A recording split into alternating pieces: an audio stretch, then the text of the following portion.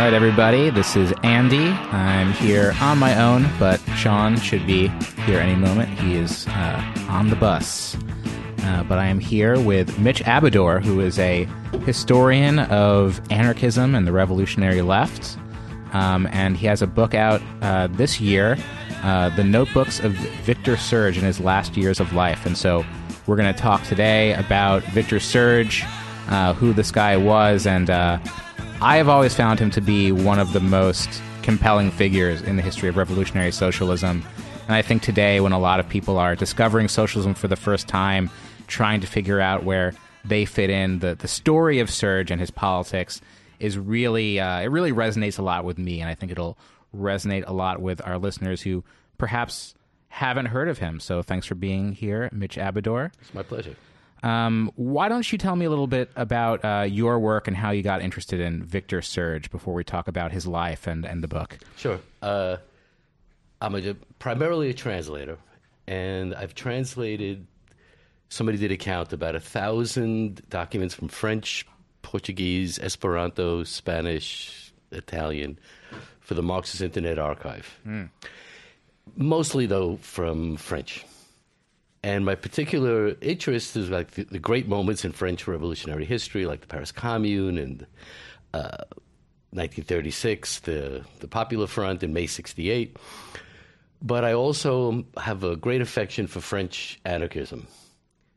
And so Victor Serge was somebody who, like for many people, he was just kind of out there for me. And then a few years ago, maybe more than a few, I found a book of Serge's anarchist writings. And I just absolutely fell in love with them. It was, in French, we call it a coup de foudre. It was love at first sight. And that led me to go, deeper into Serge. And so that's how I ended up. And through these translations, these writings from the early 20th century, like around 1909, 1910, which had never been translated before, Richard Grieman, who is the person responsible for bringing Victor Serge back, who's translated almost every one of his novels, saw my translations. He got in touch with me, and we've worked together ever since, and we together did this translation of the notebooks from 1936 to 1947, the last 11 years of Serge's life. So Serge, I think, is primarily known for his literary... It's fiction, but it's a very accurate fiction, right? Right. I guess his most popular book would be Memoirs of a Revolutionary. Is that right? Right. But that was not fiction. That that's his. That's if people have read just one Serge, that's the one, because it is probably one of the two or three great memoirs of revolutionary life in Europe in the 20th century. Because Serge was, as you said, he was a novelist, so he has a novelist's eye for even political and historical facts. And so the book doesn't matter how well you know the story, he tells everything so well, because Serge also knew everybody personally. So you get, in his memoirs, you get the life of the individualist anarchists in the early 20th century. You get the life in the backstage at the Comintern. You get the arguments about Kronstadt as Kronstadt occurred.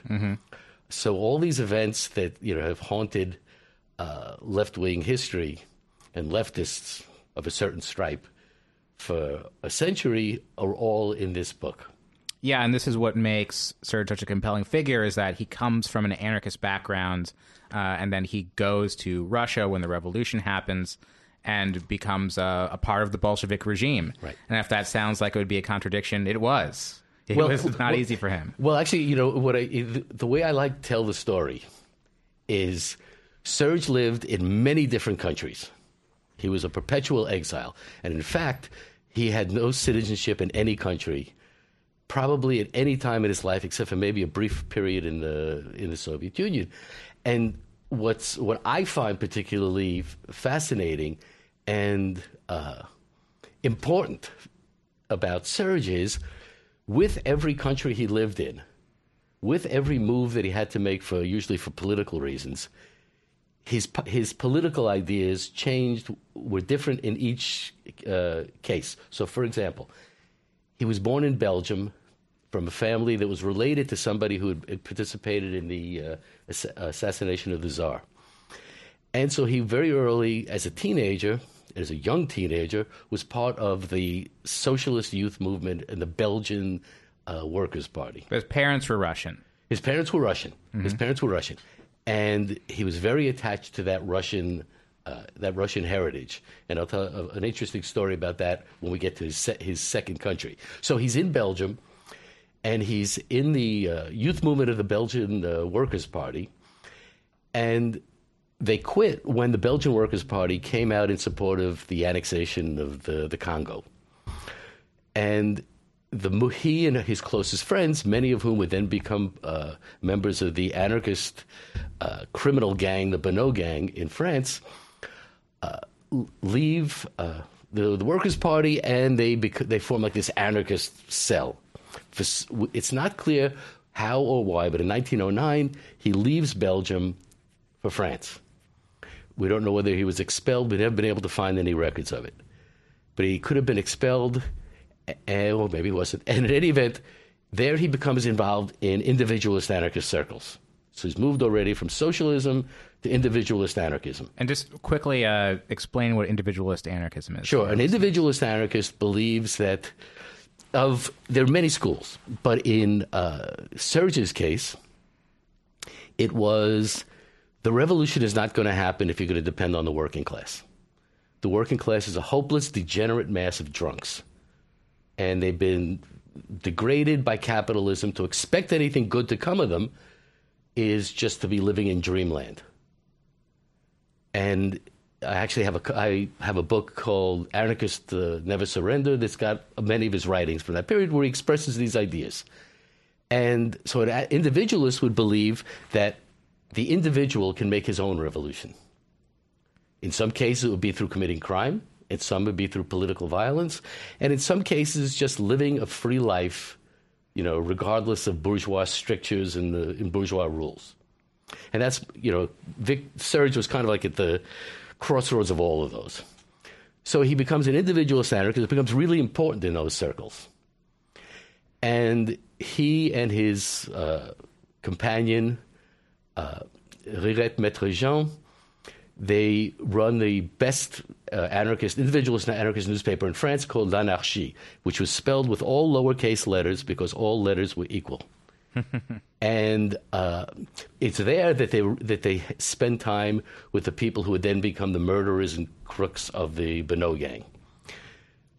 To cut the story a little bit short, when the Benoît gang is either goes on trial, those who aren't already killed, Serge is put on trial with them, and his Russian background shows up you can see pictures of the trial where he's wearing a Russian peasant shirt. The other defendants mocked him for it. They thought this was all just, Serge showing off. He wasn't yet Victor Serge, but they just thought it was a silly spectacle. Anyway, as a result of what went on with the Benoît gang, which was responsible for the deaths of people that were killed in holdups and shootouts with the police and killing police, Serge ends up going to jail. And in jail, he wants to have nothing anymore to do with. He says he wants to have nothing anymore to do with the individualists. When he's released after 5 years, he goes to Spain, where he's now an anarcho-syndicalism. Mm-hmm. So his politics have changed. And these were the two main tendencies of anarchism at this point: the social anarchism, the syndicalism or anarcho-communism, and exactly. At this point, massive unions of millions of workers were in these anarchist. They may not have been anarchists themselves, but they were in these unions. Right. And then there were these individualist anarchists who believed in propaganda by the deed, and robbing banks, and a lot of them were more or less like Dillinger type figures who just had fast cars, like the Benoît gang, like the Benoît gang. And really, they were eventually. It came to a point where they were almost directly opposed to one another, because one was trying to win strikes and win public sympathy, and the other was sending bombs around and that sort of thing. Well, it's actually, it's a complicated history because, like, the bombs and things happened when there was no mass movement.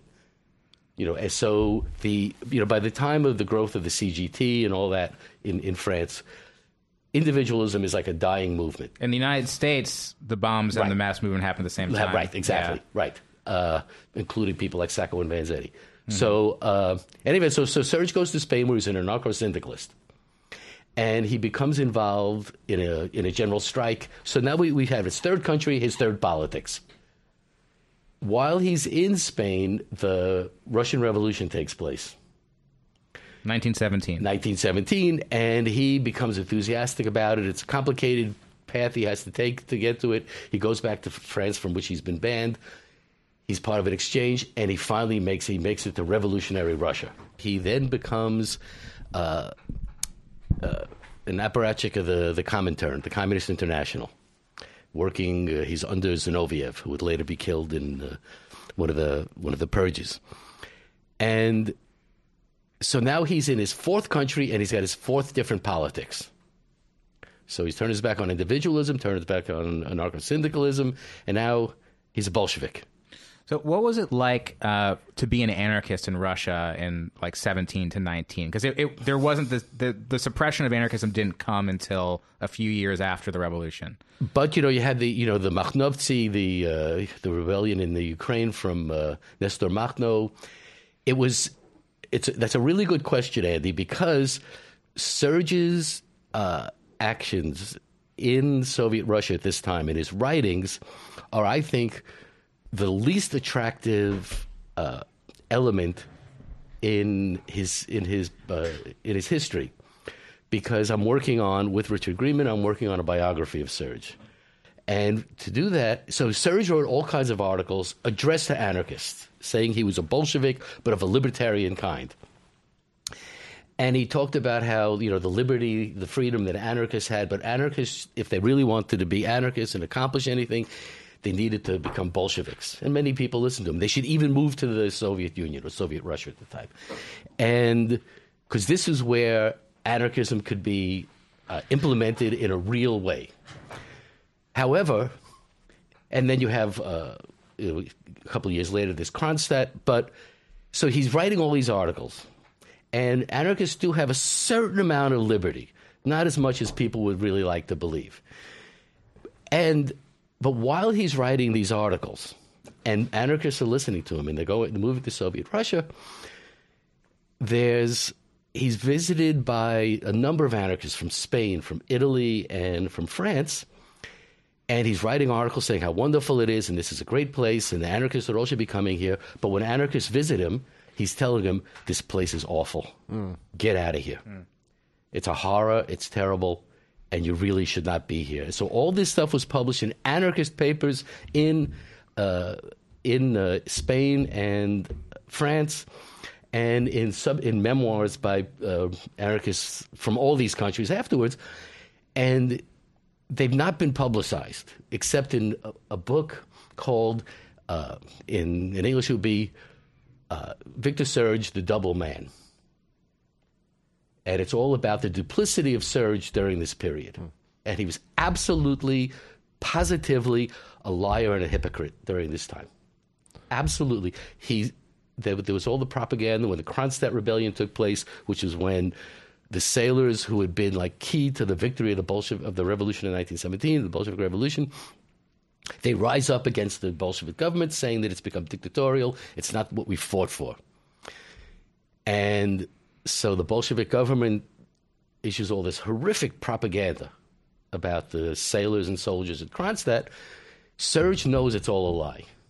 Yet he writes articles about why Kronstadt needed to be crushed. This is really interesting to compare to Emma Goldman's disillusionment with the Russian Revolution. Right. Because she gets exiled from the United States, goes to Russia, and she writes this. It's a great book. I recommend checking it out. She comes in with a very open mind, really hoping to find a revolutionary society that she can identify with in some way. And through talking to as many people as possible, and really, she was treated with a lot of respect initially, and then seeing what happened around Kronstadt firsthand, she comes away saying, this isn't my revolution. It wasn't just dancing that she needed for a revolution to happen. But Serge had a lot of the same opinions as her, but also kind of just became part of the state. And interestingly, when Emma Goldman was called in with Berkman to negotiate with the with the people at Kronstadt, and the negotiations were held in Serge's father-in-law's apartment, and they specifically said Serge couldn't come because he was a Bolshevik, so he had like no place there. But he's a good, loyal, dishonest, sneaky Bolshevik at this time. But when Lenin dies, and then there's like the battle between Stalin and Trotsky, he becomes very early on a follower of Trotsky. So we could call this his fifth. So he's socialist, anarchist, anarcho-syndicalist, Bolshevik, and now opposition Bolshevik. The left opposition. Left opposition. He's a Trotskyist. And for his troubles, he gets sent to camp in the Urals. So now he's got, but he's still in the Soviet Union. But this is his fifth different political position. Although he might say that going from Bolshevism to Trotskyism or left opposition is really just the same thing. It's the only honest one. And then he's very lucky. And it's while he's in, to go back to what you said before, Andy, while he's in the camp, that he decides that he needs to be a novelist. That this is what's going to save his life. His mental and physical life, he's going to be a writer. And though he can't write right away, although, I'm sorry, he does. He writes a novel about his days among the individualist anarchists. And the novel has been lost. It was turned over to the Cheka, and nobody's ever been able to find it. But he begins his career as a novelist, but then he's very lucky. And he's one of the few people who been sent to the camps. There's an international campaign to get him released. And he was. What year is this? This is 1931, 1932, somewhere in there. Okay. And he gets sent. So he first goes to Belgium, and then he's able to go to France. Oh, this is 36. Well, that's a little bit right. Because he was arrested first, and then at some point he was one of basically an early victim of the purge. Is that right? Right.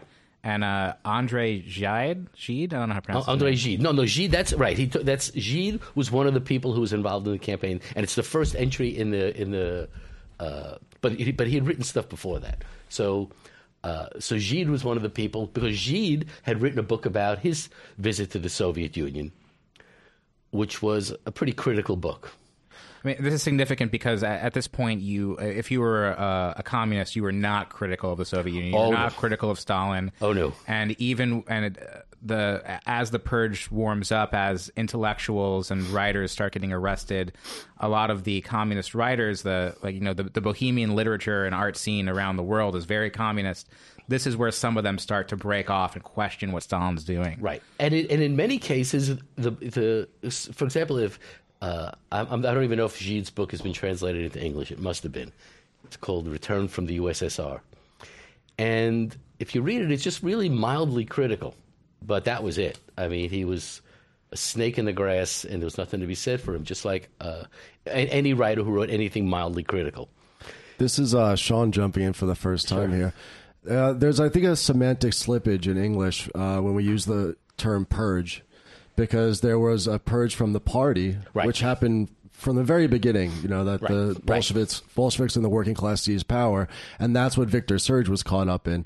And then there's what we think of as the great purges, where you would not just be purged from the party, you would also be either brought up on charges in a trial, maybe a show trial, and executed most of the time, or you would just be summarily executed or sent off to a labor camp somewhere. Right. So Victor Serge was fortunate, I guess, in a way, that he was part of this early 1931 purge that wasn't yet the bloody great purge that we know about. Because actually, he was sent. He was in the first iteration where he was sent to a camp, but he wasn't. It wasn't yet the period where they were killing everybody automatically. So it was like a pre-Gulag. They're right. It was called an isolator, was what he was sent to. So he manages to get out before things really, as bad as they were, before they're really horrible. So he's now living in France, where he becomes critical of Trotskyism, which he sees as becoming ossified and just weirdly dogmatic, and Trotsky interfering in or mixing in absolutely everything that's going on in the opposition, and taking really bizarre positions. So, and Trotsky keeps warning him, stay out of these fights. So now he's in yet another country, and so he was arrested in the Soviet Union as a Trotskyist. He's now in the West, and he still loves Trotsky, still admires Trotsky, but he's no longer such a Trotskyist. So then finally, when the war breaks out, he tries to get to the U.S., get out of France so that he won't, rightfully fearing from his life, both from communists and from the Nazis should they get him. And so he wants to go. His first choice is to go to the U.S. And Dwight MacDonald, the great critic, strives mightily to get him a visa to the U.S. But given his background, he's not getting to the U.S. Mexico, which it's sadly not a well-known enough fact, but at this period was probably the most generous country in the world for accepting exiles. And so Serge gets a visa to go to Mexico. And he when he finally gets a ship in 41, a year after Trotsky is assassinated in Mexico. Right. By a Stalinist. Right. And he goes, the ship that he travels on, the Pôle de Mer, includes as its fellow passengers Claude Lévi-Strauss, the great anthropologist, André Breton, the Pope of Surrealism, Wilfredo Lam, the great Cuban painter, surrealist painter, Anna Segers, the German communist writer, and it's just an amazing ship that he's on. I saw a movie this year. I think it's called Transit. It's about what it was like in Marseille in this period before the Nazis had taken over France, where it was just all of these political figures and artists and intellectuals and writers just in Marseille in limbo trying to get out, and going through these complex bureaucratic processes. And the really interesting thing about the movie is instead of setting it in the 1940s, 41, they set it in the present day with present day outfits and technology. Right. So it's very jarring to see that. And it's based on a novel by Anna Segers, it's the story of her wait to get on the boat that she got onto with Victor Serge. So Serge was on that boat, okay. And so the novel is, now she didn't know who he was, and in the notebook, he's got some very unflattering things to say about her. Oh, no. Because she was a hardcore Stalinist till the day she died. She was one of the great writers of the German Democratic Republic. And at one point, in fact, when they ran into each other in Mexico, he confronted her on a bus about her politics and the things that she'd written about him because, well, he was not a member of the Communist Party. He hated Stalin. She was a communist.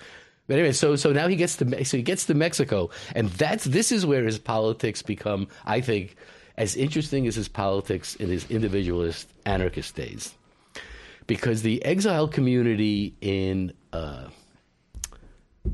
Mexico, when you read the notebooks, an excellent book, I have to say, excellent. Even if I hadn't translated it along with Richard Greenman, I would say it's an excellent book that needs to be read.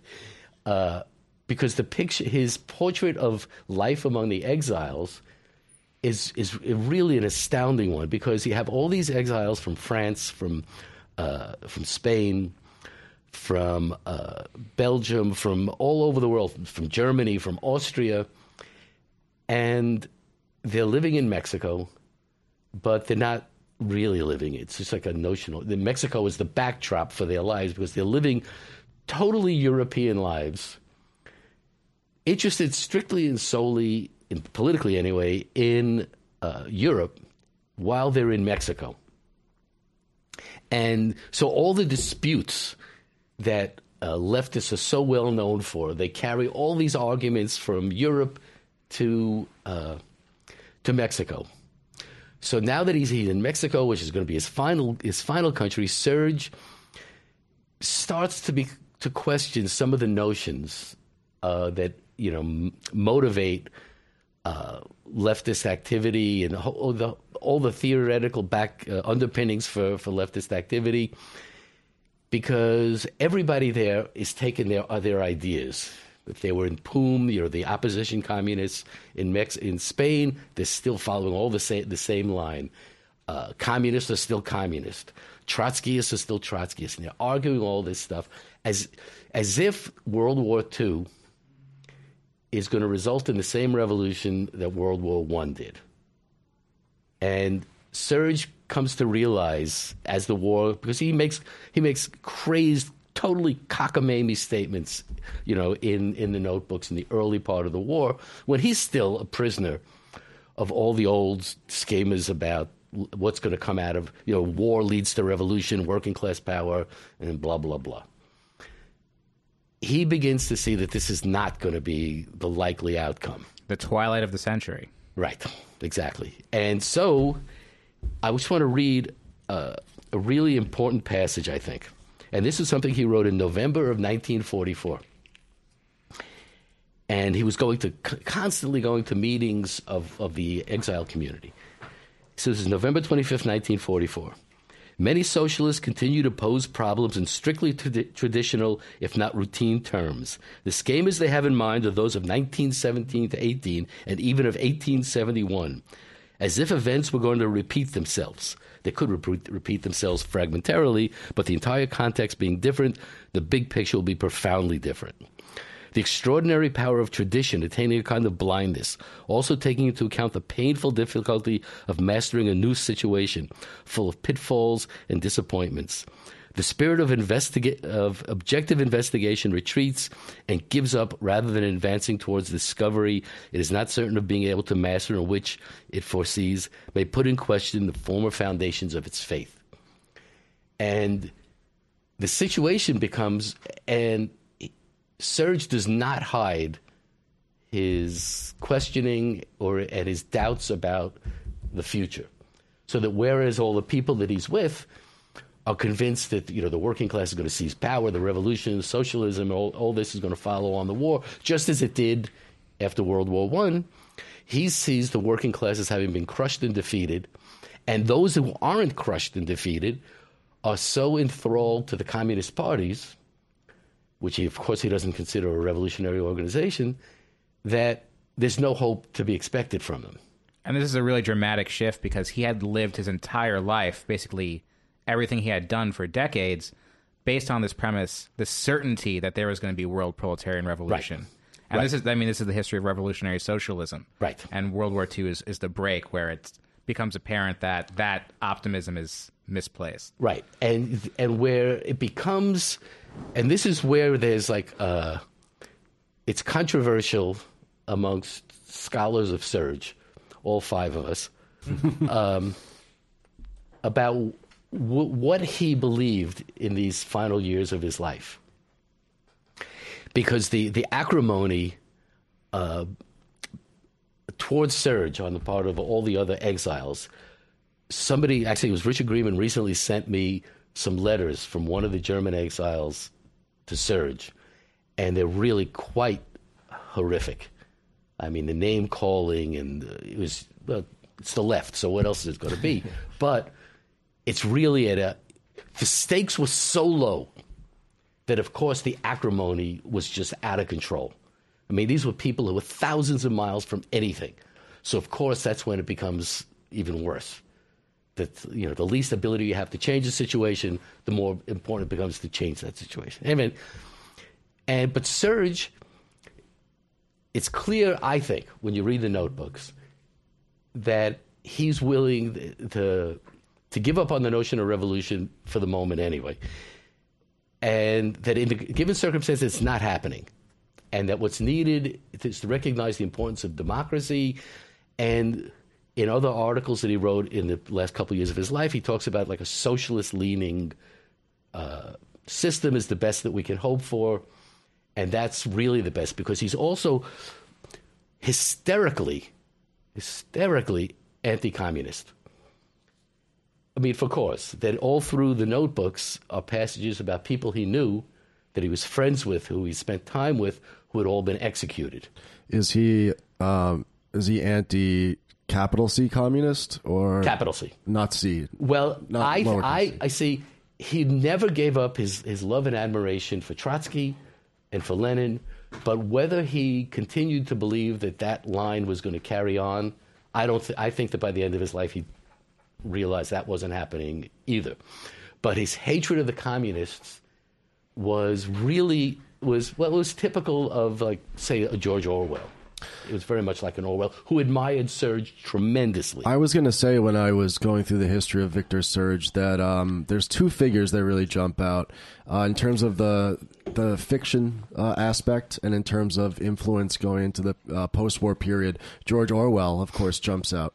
And then the other one, of course, is Trotsky, right? You said that they were mutual admirers of one another and colleagues and comrades.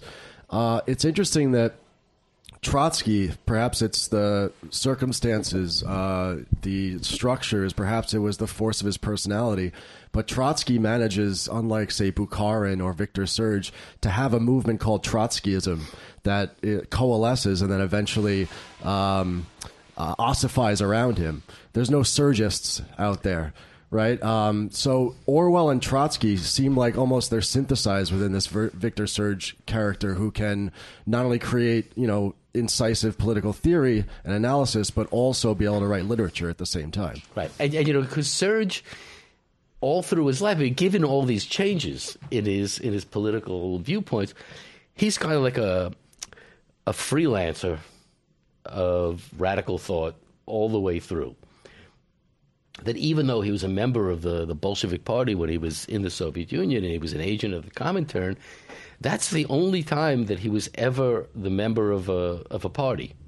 And for somebody who's a part of you would think that he's a movement that's based on the party, yet he's not a member of a party after the 1920s.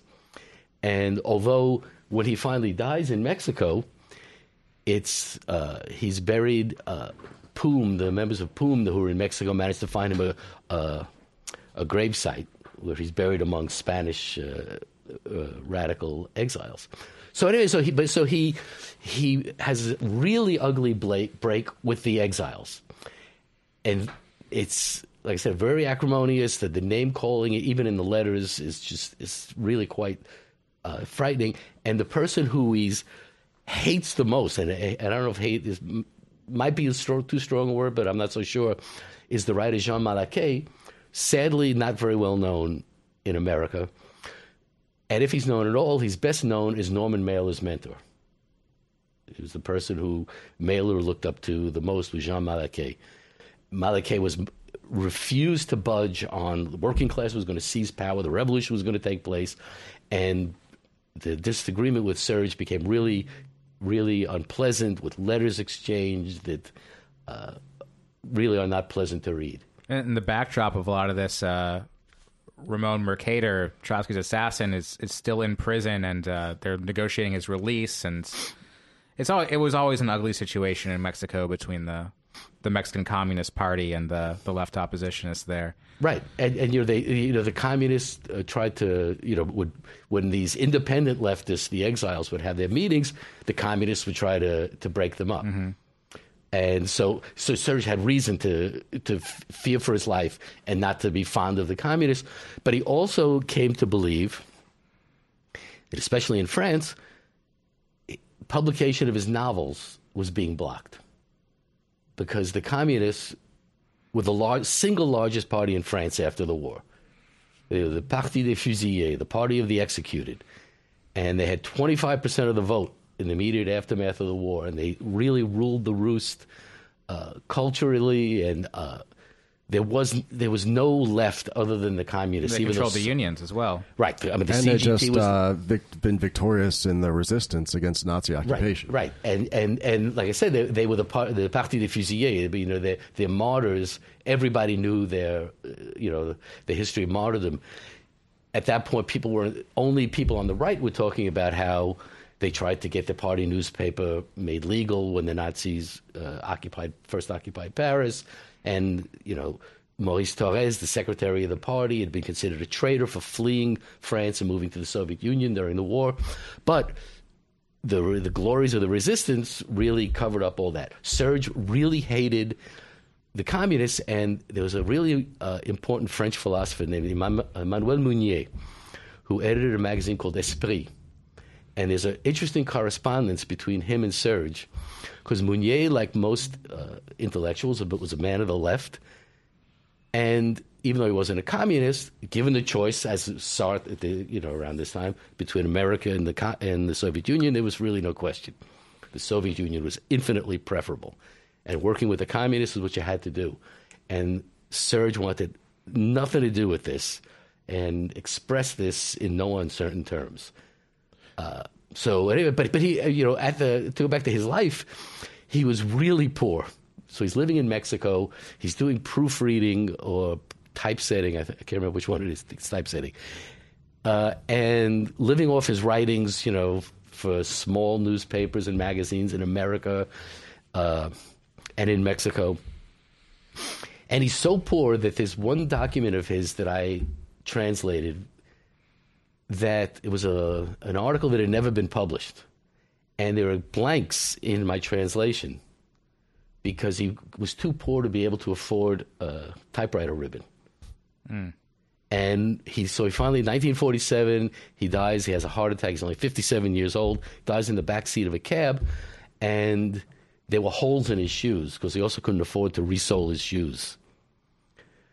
So, I mean, so Serge lived like the life of the itinerant revolutionary at home nowhere in the world or everywhere in the world, depending on how you want to look at it. So it's a big question, but why doesn't Victor Serge become, at least in the Anglophone world, why doesn't he become the George Orwell? Why didn't he become the Trotsky, right, the kind of bearer of this left opposition tradition? What? Okay. Very good question, Sean. Thank you. Oh, you're welcome. Very good. Thank you. I like that. Nobody's ever asked me that one. And the second part in That's particular. what I'm here for, folks. So remind me if I forget the second part. Yeah, The first part is actually pretty clear, I think, because Orwell is, unabashedly anti-communist, has no sympathy for anything really. He mocks radicals. His best book, and I think it's one of the great political books of the 20th century. Whig and Peer. Right, The Road to Whig and Peer, where he makes fun of leftists with their sandals and their shorts. Vegetarianism. Right, vegetarianism. And whereas Serge never stopped taking revolutionaries and revolution seriously. So he doesn't read like the critic, the kind of just dismissive critic of radicalism or certainly of communism that Orwell is. I mean, Serge could never have written Animal Farm. Might have been able to write some of 1984. But, a book like Animal Farm, the whole spirit behind it was totally alien to Serge. And that even though he's critical of the Soviet Union and of revolution and revolutionaries in his novels, and becomes more and more depressed and depressing as you go along, he just doesn't fit into like a book like Comrade Tulayev. I don't know if you guys have read it, but it's my favorite of his novels where he's even finds good things to say about Stalin. I mean, he was a man who hated Stalin beyond anything, but he recognized that Stalin had once been a revolutionary, and that in Stalin's mind he still was a revolutionary. That what he was doing was wrong and criminal and was betraying the revolution, but can't deny him his revolutionary past. Orwell never would have accepted that. So that's why he never got the audience of that an Orwell could get, because in the Cold War he doesn't fit into either camp. That he still remains, between two horses. Now, why there would never be he couldn't be a Trotsky is precisely because there was a Trotsky, that he's so difficult to classify. And there's like humanism in his work, and there's still like, I wrote somewhere, I can't remember where, that at the end of his life, he had gotten back to many of the ideas of the beginning of his life, where ideas of freedom, which really are totally irrelevant to a good Bolshevik, and certainly somebody like Trotsky, who the only reason why he didn't get it, that he was a Stalin who didn't get a chance to kill everybody. And but Serge came to believe in democracy and freedom and the individual. And I think that also shows up in his taste in literature, which was good as Trotsky's was. Serge's was better. Let's get into a little bit more about the relationship between Serge and Trotsky. Sure. Because I guess the schematic background of that is after the death of Lenin, there's these factions within the Bolshevik leadership. There's the right, represented by Bukharin, Sean's favorite. We'll do a Bukharin episode one day. Please do. And there's Actually, Bukharin started in the left opposition, but, go on. And the left is represented by Trotsky, and then Stalin kind of takes the center position and aligns with the right against the left, and the left gradually throughout the 20s falls out of favor until they're kicked out and exiled and sent to gulags, the ones who aren't exiled.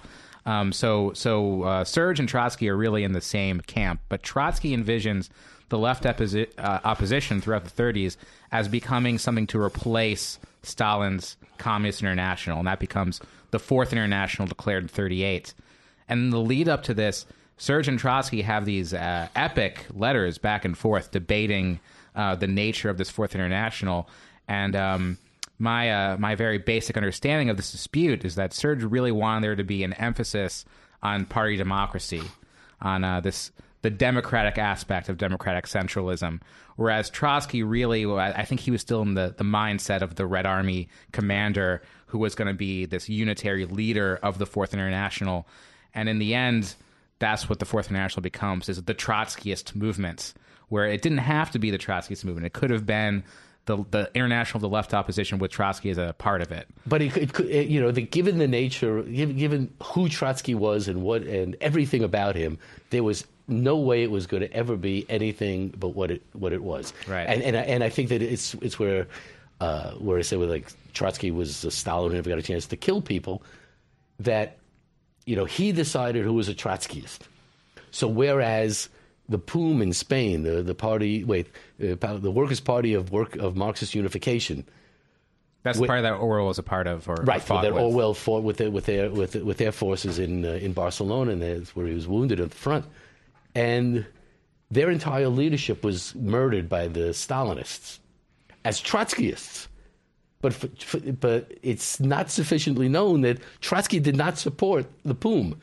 That there was this minuscule Trotskyist party that was the party that Trotsky supported. And it's in the correspondence between Serge and Trotsky, where I think I mentioned it before, Serge keeps telling Trotsky, do not get involved in these ridiculous fights, because there was something like 8 Trotskyist groups, and none of them could have had a minion. They couldn't have had 10 people, for those not of the Jewish persuasion. So Trotsky is like treating them as if like they're major parties.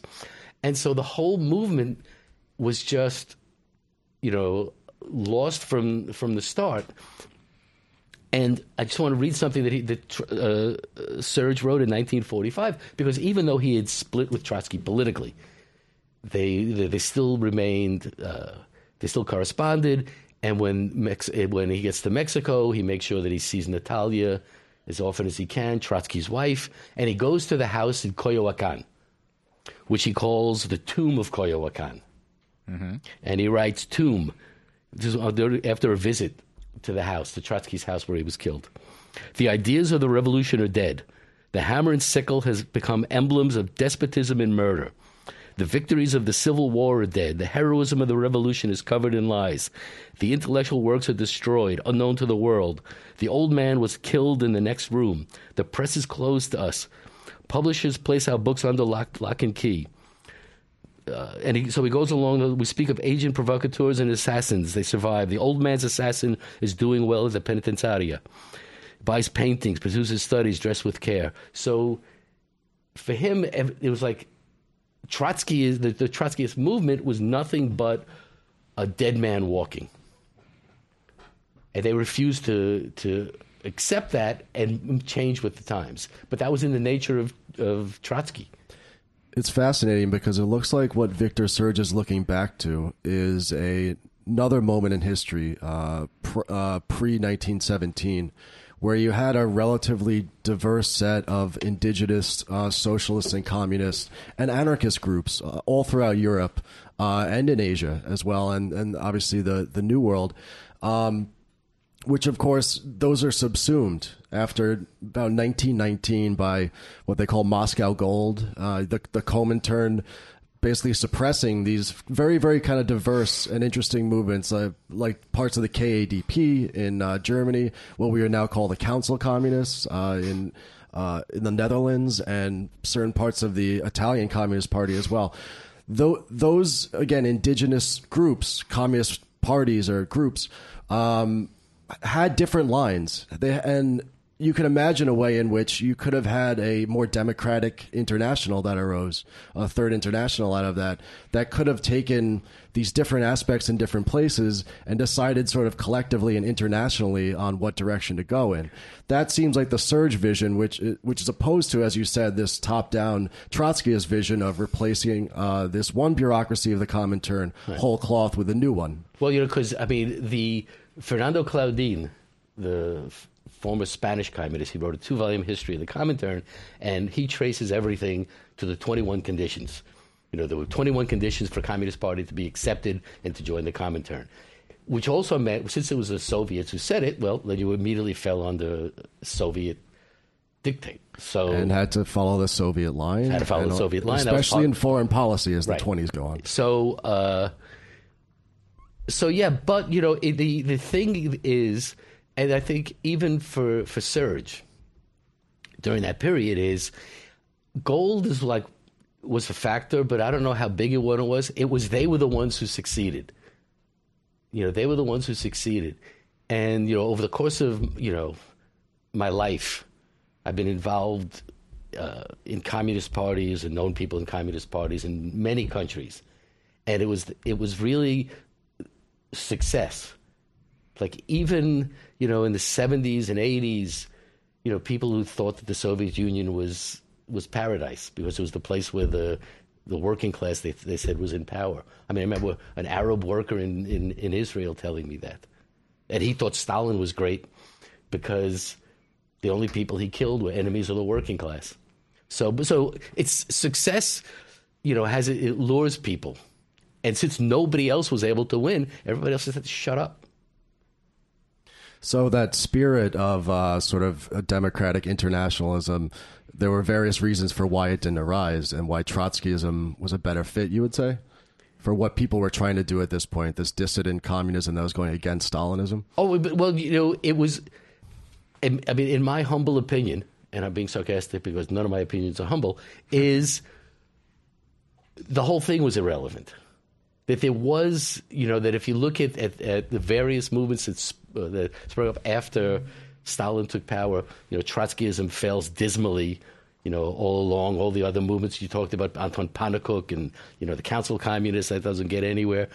And then after World War II, when Sartre tries to set up a third way party on the left, that goes nowhere and in a real big hurry because, in fact, there was no left except for the Communist Party. And I think, and that was what Serge recognized at the end, where when he said the working class was no longer going to be capable of doing anything, it's because they were the Communist Party really controlled everything, and the Communist Party, if it didn't want, a revolution to win in Greece or wherever, didn't want it to win anywhere. So there was no hope for anything.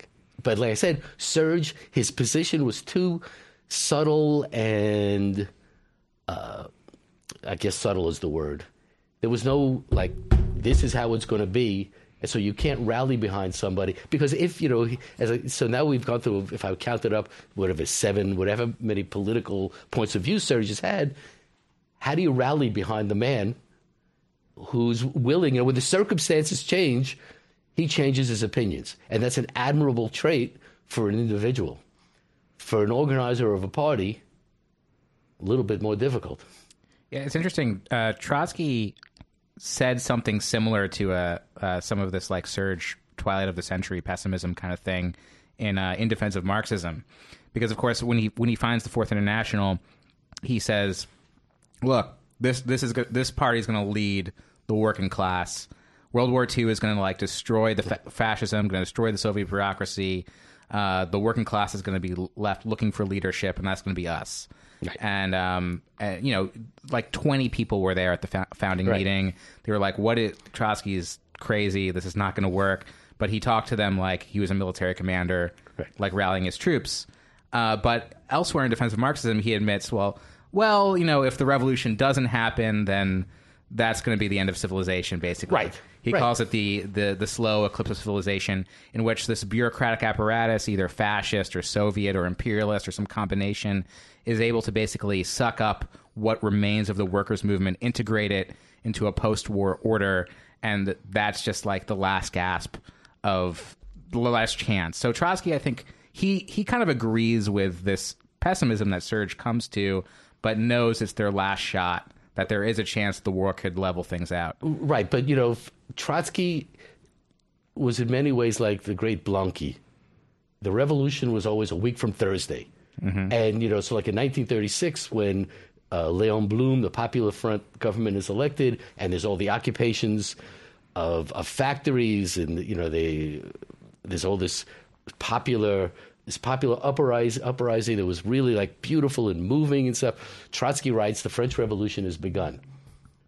And if you read not just the communist press of the 30s, even you read scholarly works about the period or works from the period, the workers were really happy to get their 40-hour work week and to get their paid vacations and all that, but they weren't occupying the factories for socialism, which is what Trotsky thought. They wanted better conditions.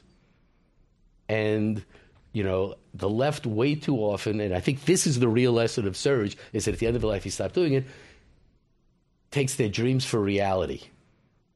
And Serge, at the end of his life, had come back from that he had to face reality as it was. And this is why I think that he matters today, which I think is how we started. And, you know, people usually ask me, where would Serge have gone had he lived beyond 1947?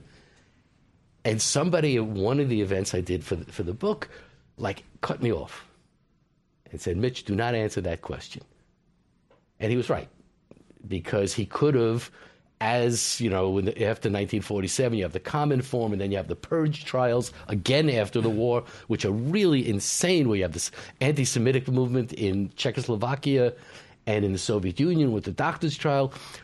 Serge could have... He could have become a Shockman or a Burnham. Right. Yeah. Or he could have been inspired by the anti-colonialist movement, although he did not show great interest in that. You know, even by 1947, he wasn't talking about it all that much. So now, you know, even though I just said not to talk about it, I mean, that's Sean. That's the direction I say he would have gone, because this would have been, you know, the Slansky trial and the doctor's plot. This would have been it. What about a Johnson Forrest kind of post-Trotskyist figure? Again, you know, we can't know. But you think he had lost that by this point in time? Yeah. By the time he dies in 1947, he's lost whatever spark that is. That while we're on that, actually, you were describing the purges earlier, and we all know that the quote unquote old Bolsheviks were largely eliminated by the Stalinist regime at that point in time. It's interesting. He loses faith when he gets to Mexico these last 6 years of his life or so. But he loses a very, very strong faith that came out of very intense political and physical struggle, you know, against the forces of counter-revolution and for the forces of revolution.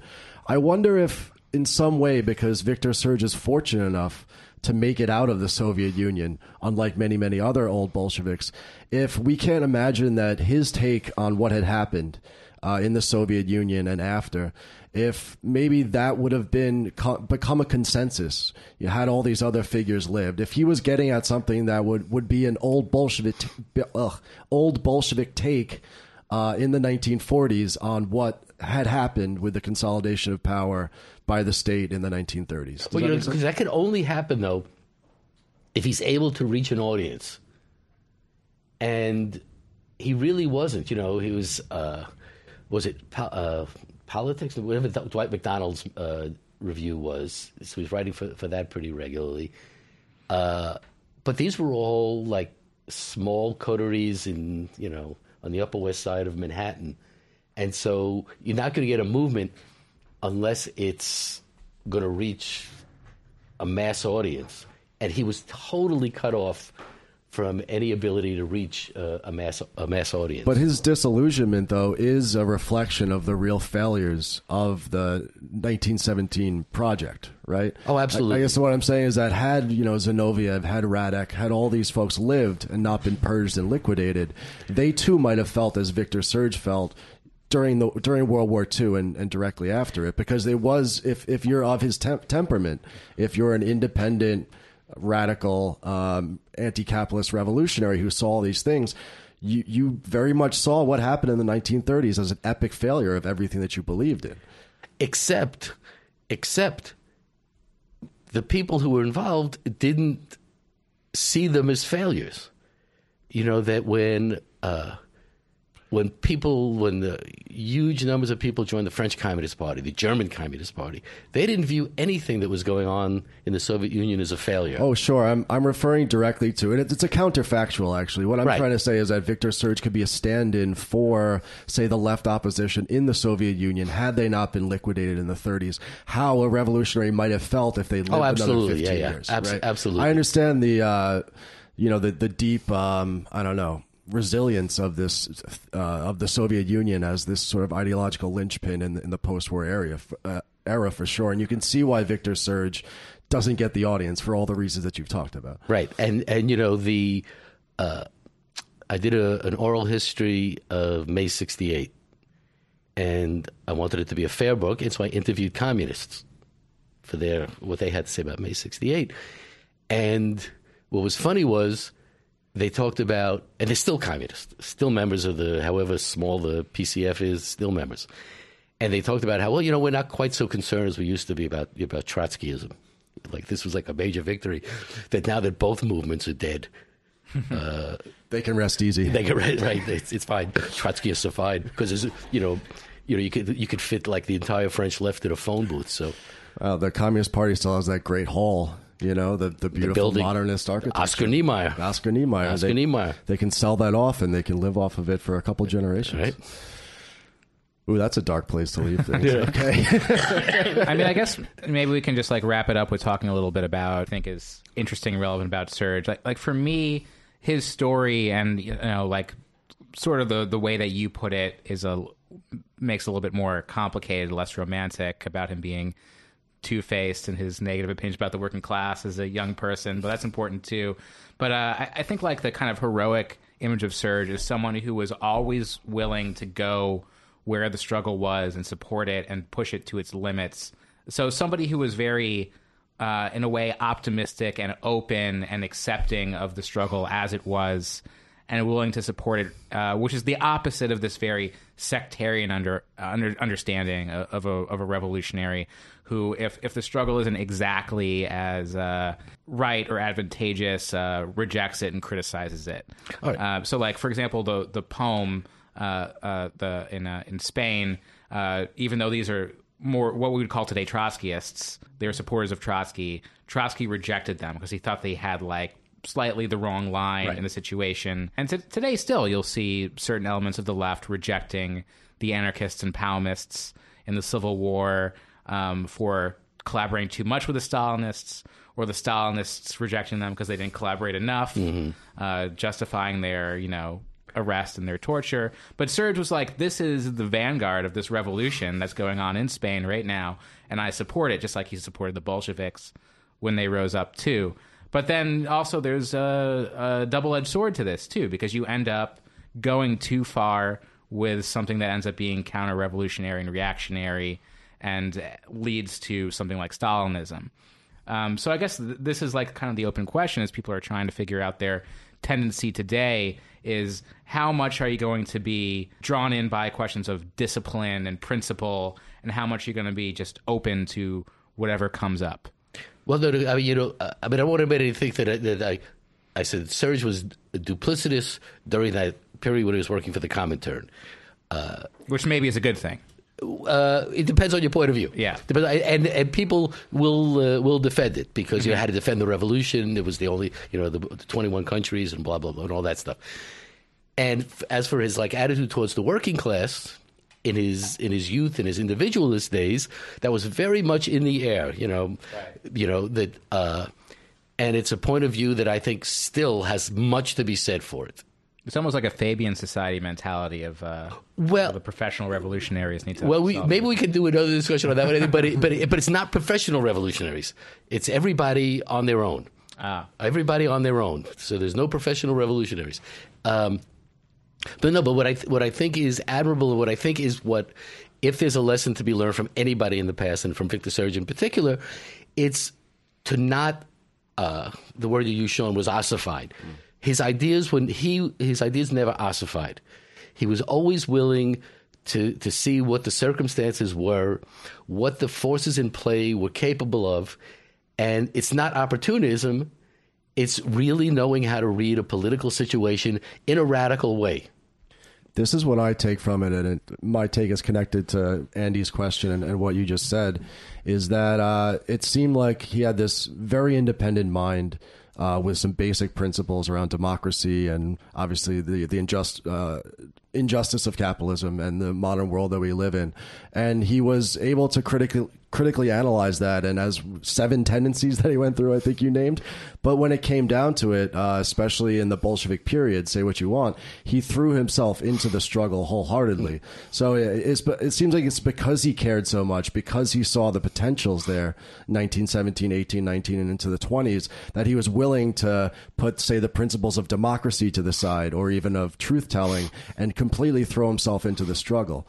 So the combination of those two things, I would say that he's got the mindset, whatever that means for you out there. Victor Serge had the Antifada mindset. Okay, but that also, plus, and maybe this is also the Antifada mindset, is a deep pessimism for what exists.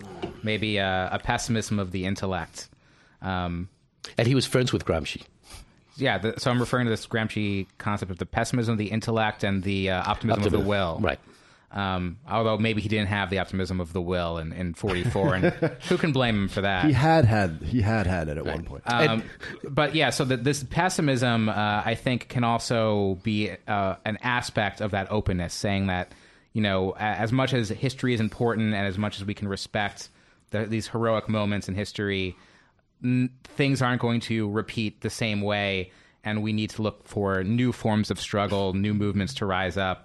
And maybe the things that we are optimistic about will walk again in a new way that we can't imagine right now. Or that's the mindset, yeah. And if I could just tell one personal anecdote here, that as I mentioned briefly, I've been sporadically working on a biography of Serge with Richard Greenman, who started working on it in the 1960s. In the 60s, so a lot of it is unusable because it's programs that we can't use anymore. And anyway. But I needed information on Gramsci and Serge. Did they know each other? What context did they have with the Comintern? And so I wrote to an expert on Gramsci who sent me some valuable information. And that expert on Gramsci, secretary of the International Gramsci Society at the time, was Joe Buttigieg.